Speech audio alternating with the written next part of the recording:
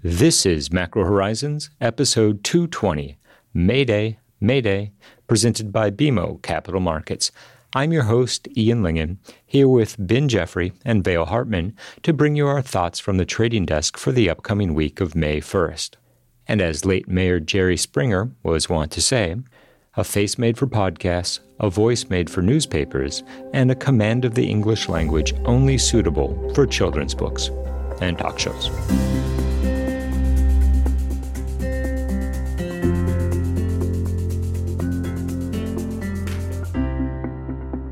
Each week, we offer an updated view on the U.S. rates market and a bad joke or two. But more importantly, the show is centered on responding directly to questions submitted by listeners and clients. We also end each show with our musings on the week ahead. Please feel free to reach out on Bloomberg or email me at ian.lyngen@bmo.com with questions for future episodes. We value your input and hope to keep the show as interactive as possible. So that being said, let's get started. In the week ahead, there are two major events that will drive trading in the U.S. rates market. First is Wednesday's FOMC rate decision. We are anticipating a 25 basis point rate hike that will bring the upper bound to 5.25% and the effective Fed funds rate to 5.1%. This will be accompanied by an even deeper inversion of the twos funds and tens funds curve, and also serve to reiterate the fact that the effective Fed funds rate does not function as a floor for nominal Treasury yields. The biggest debate surrounding the Fed is whether or not it's a hawkish hike or a dovish hike. Assuming that the Fed anticipates the next rate hike will be the final for the cycle, it would follow intuitively that the language surrounding future expressions of hawkishness will come in the form of retaining terminal for an extended period of time. Now, it's highly unlikely that the Fed would resort to thresholds or anything so specific when offering guidance to the market as far as what it would take to get the Fed to cut rates. Nonetheless, the forward-looking language surrounding the Fed's commitment to an elevated terminal for an atypically long period of time will most likely prove to be the tradable event. We're anticipating that the combination of the FOMC statement and Powell's post-meeting press conference will net to a dovish and more cautious outlook for the intermediate period. In that context, we will be watching the twos-tens curve and the potential to re-steepen back above negative 50 basis points as the market transitions to the inevitable next stage, which is more actively focusing on the precise timing of the Fed's first cut of the next cycle. The other major event on the radar will be Friday's release of non-farm payrolls. As it currently stands, the expectations for April are that payrolls increased by 163,000 jobs. Within that, the market is also anticipating that the unemployment rate ticked higher to 3.6%. Still very low by historic standards, but nonetheless off of the cycle lows, which is consistent with the Fed's objective of cooling the jobs market in an attempt to contain realized inflation and, perhaps more importantly, forward inflation expectations. We'll also see April's average hourly earnings figures, which are forecast to increase 0.3%.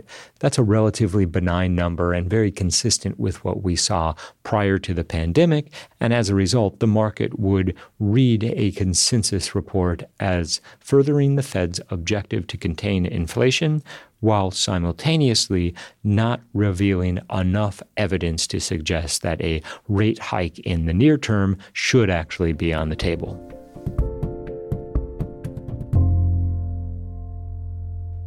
From what we anticipated would be a relatively tame week in U.S. rates heading into the May FOMC meeting, ended up being another week of volatile price action as we seemingly re-entered another banking crisis that was apparently averted as the market refocused its attention to the macro fundamentals as the week came to a close.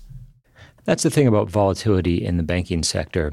It's very difficult to have a precise understanding of the composition of the balance sheets and how that will interplay with market participants' expectations for the solvency of the system as a whole. Now, suffice it to say, the macroprudential tools that were in place prior to mid-March, combined with the Fed's new Bank Term Funding Program, had at least ostensibly solved the problem. Now the issue is once again in focus. That being said, as we learned via the March FOMC rate decision, turmoil in the regional banking sector will not dissuade the Fed from hiking 25 basis points when it meets on May 3rd. And yes, we saw another update to the utilization of the discount window in the BTFP, totaling roughly $150 billion. And exactly as you highlight, Ian, even though $150 billion in emergency lending from a central bank is, all else equal, not a great thing, the fact that banks are comfortable utilizing the Fed's tools continues to give monetary policymakers cover to separate the drivers of Fed funds and other policy tools at their disposal to ensure stability in the banking system. And coming into this week, we saw the market reprice to reflect the probability of a 25 basis point hike on Wednesday as low as 70%. What we ultimately saw transpire was an easing of some of the concerns within the regional banking sector, and as Vail touches on, a refocus on the economic fundamentals that point to an economy that might be cooling. GDP underwhelmed slightly, but that was mostly an inventory story, with final sales to domestic purchasers actually rising, and this means that the economy is still in a good enough place to withstand another rate hike, at least for the time being. It certainly isn't lost on us that when we deconstruct what happened in the regional banking sector and we see the assets that took a hit, they were mortgages and treasuries. It's not an episode in which banks were engaged in any particular risky lending practice or that they were grossly mismanaged. The reality is that the Fed and global central banks tightened so dramatically during 2022 that the flow through to the risk-free rate, i.e. higher treasury yields, and the subsequent valuation of banks' portfolios was always bound to happen, but it was the reaction of the market and depositors that really brought regulators to where we are today. And as we were monitoring the headlines this week, we had a very insightful client conversation, which was centered around the question, what can happen between now and the July meeting, or frankly, even the September meeting, that would be sufficient to get the Fed to turn around and begin cutting as quickly as the market has priced? Financial conditions can tighten so dramatically that the Fed would need to recalibrate the policy rate, or we would need to see a outsized spike in the unemployment rate that would suggest the data at the end of 2022 and at the beginning of 2023 was artificially low. Neither of those I can foresee at the moment. However, the translation of weaker equity prices through to higher realized equity vol and the impact that that has on overall financial conditions suggests that the very narrow path to a July rate cut would entail a sell-off in equities in excess of 25%. And on the issue of a surging higher unemployment rate, there's also a timing aspect of how that data is revealed to consider, specifically that given the departure point from a 3.4% unemployment rate that was reached earlier this year, which is the lowest in effectively half a century, assuming equity prices are not dropping precipitously, it would take more than a single month's employment data to inspire such a dramatic about-face from the Fed. So what that means is, even if we make it to the end of next week and April's jobs numbers come out decidedly weak, while yes, that may ultimately add to the case for a shorter time on hold at terminal, what the Fed would need to see is consistent evidence that the labor market is rolling over.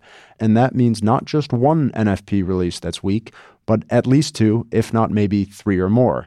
It's a version of the same underlying logic that a single data point doesn't make a trend.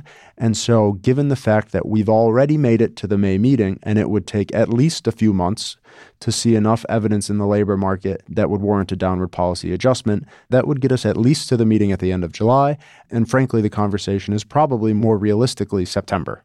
But isn't the Fed trying to increase the unemployment rate? Precisely, Vail. I think that the nuance surrounding any downside in the jobs market needs to be put in the context of the fact the Fed has already told us they're expecting the unemployment rate to be at 4.6% by the end of this year. And a recession. A mild one. So even in the event that the next several months' worth of jobs data brings the unemployment rate from 3.5% up to even 4.2, 4.3, that's consistent with the Fed's messaging surrounding the notion that there will be some pain in the real economy as the Fed endeavors to reestablish price stability. In another interesting conversation that we had this week with clients, the question was raised, what happens on the political side if we find ourselves in Q4 and the jobs market has actually deteriorated enough that Washington begins to look to Powell to take some type of action? Now, prior to Powell's renomination, I would have simply said we have a completely independent central bank and the election cycle is a moot point. That being said, given the clear coordination between Powell and the administration in the combined efforts to contain inflation, one would be remiss to conclude that political pressure on the Fed to cut rates as early as the end of this year won't become a major factor. And on the topic of Washington and politics, we also got some important updates around the debt ceiling this week. First being that the House passed a resolution that would raise the debt ceiling by $1.5 trillion and get us to the end of the first quarter of next year without running the risk of a technical default. Now, passing the House is one thing, passing the Senate is another, and then getting President Biden to sign such an agreement is a third thing. We know that this agreement is going to fail in the Senate, and President Biden has already said he won't sign it. So in terms of actually giving some relief around debt ceiling concerns, Speaker McCarthy's bill is more just a negotiating tactic than anything. Additionally, there was some more information on tax receipts now that enough time has passed since tax day, and there's a building sense of optimism that the Treasury Department will be able to make it to early July before there's a risk of a technical default. There's a calendar aspect to this that's worth discussing as well, which is that June 15th is going to be a pivotal day. On the one hand, the Treasury Department's going to need to make coupon payments, but on the other, they'll also be getting an influx of quarterly corporate tax receipts, and that's going to mean that if they can make it through June 15th, that will give them at least another few weeks of runway that Congress will presumably spend on Capitol Hill debating the issue and running it down to the 11th hour before ultimately reaching an agreement. But we do think they're eventually going to get a deal, right? I would hope so. More importantly, when putting this in the context of potential price action in the Treasury market, I think it's relevant to observe that almost regardless of how this process plays out, it's going to be positive for Treasuries, with the exception of the potentially impacted bills. And the underlying logic there is that increased uncertainty in lawmakers' willingness to pay is a decidedly different issue than the ability for the U.S. government to pay back bonds borrowed in local currency, i.e. dollars. This also all comes at a moment when overall economic uncertainty is heightened. So if nothing else, the drama that's bound to unfold in Washington will contribute to the underlying bid for U.S. Treasuries. We also did get some uncertainty removed on the macro front, and this time in Tokyo. It was Governor Ueda's first Bank of Japan meeting where the ultimate decision was to leave policy rates in negative territory and yield curve control bands unchanged for at least another couple months. Any meeting that results in a decision to have another meeting is a good meeting, right? I think so in Japan. Certainly for the FOMC. But the BOJ did remove forward guidance in that they expected rates were going to remain at or below current levels. And this implies that I would say, as the market already expected, at some point in the not-too-distant future, we will see greater policy normalization in Japan. That will probably take the form of a further widening or removal altogether of the yield curve control bands, and even the potential for an actual rate hike. There's also going to be a broader framework review of the BOJ's operating policies, and what this really means is that while the BOJ will probably still be the most dovish developed market central bank, it will probably be less so at some point in the not-too-distant future. On Wednesday, we also get the refunding announcement in addition to the Fed. What do you guys think we'll see? Well, the topic of issuance has definitely declined in relevance given everything that's happened over the past 2 months or so, and we're not looking for any changes in coupon auction sizes this quarter. It's likely that in August or November, we will need to see coup sizes begin rising again, but for the next 3 months, we should see a consistent gross issuance profile in the long end of the curve. This really has to do with the fact that the Treasury Department doesn't have a ton of flexibility at the moment in terms of adjusting issuance given the debt ceiling. And more in focus on Wednesday morning is going to be any greater information we get on the topic of a buyback program, considering that TBAC has continued to dive into the topic, and several refunding questionnaires that have sought feedback on how such a program would be structured.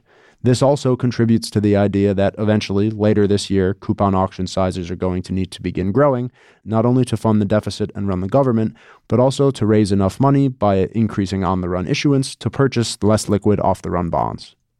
In terms of judging the likelihood that the Treasury Department ultimately does roll out a bond buyback program, the simple fact that the Treasury Department has asked on several occasions what the market thinks of this idea, and the feedback has been generally negative, yet still the Treasury Department continues to ask a version of the same question, is a clear signal that some type of buyback program will be in the offing this year.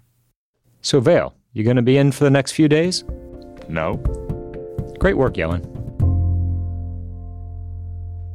In the week just past, the Treasury market saw an increase in realized volatility owing primarily to the resurgence of the regional banking turmoil. Now, there was very little on offer to suggest that the contagion has moved far beyond the initial lenders that were brought into the saga in March.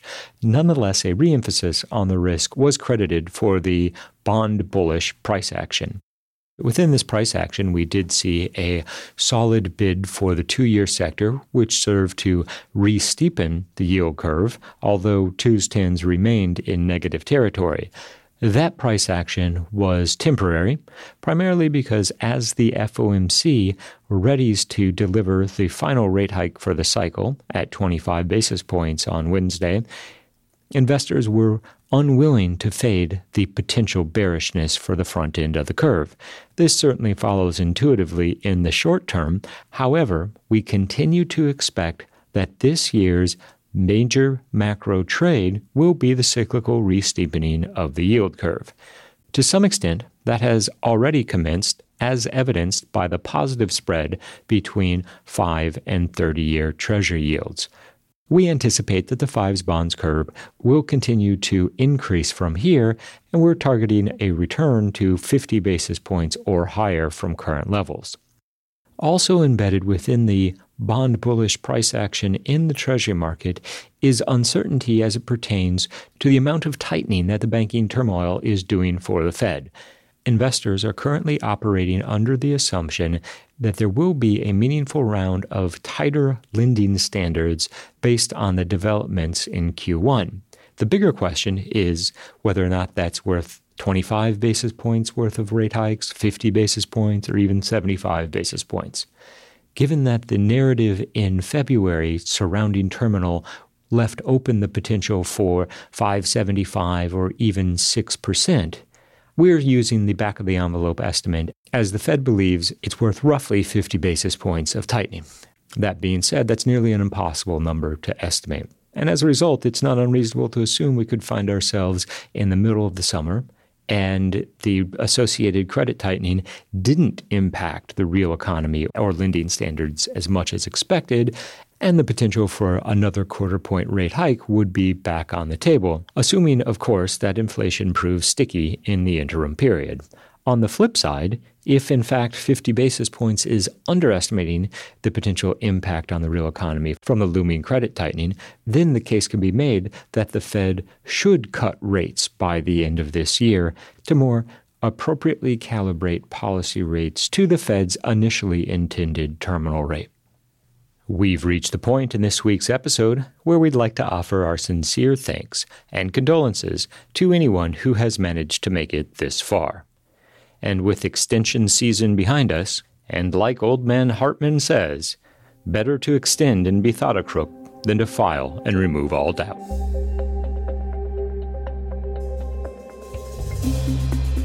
Thanks for listening to Macro Horizons. please visit us at bmocm.com/macrohorizons. As we aspire to keep our strategy effort as interactive as possible, we'd love to hear what you thought of today's episode. So please email me directly with any feedback at ian.lyngen@bmo.com. You can listen to this show and subscribe on Apple Podcasts or your favorite podcast provider. This show and resources are supported by our team here at BMO, including the FIC Macro Strategy Group and BMO's marketing team. This show has been produced and edited by Puddle Creative. The views expressed here are those of the participants and not those of BMO Capital Markets, its affiliates, or subsidiaries.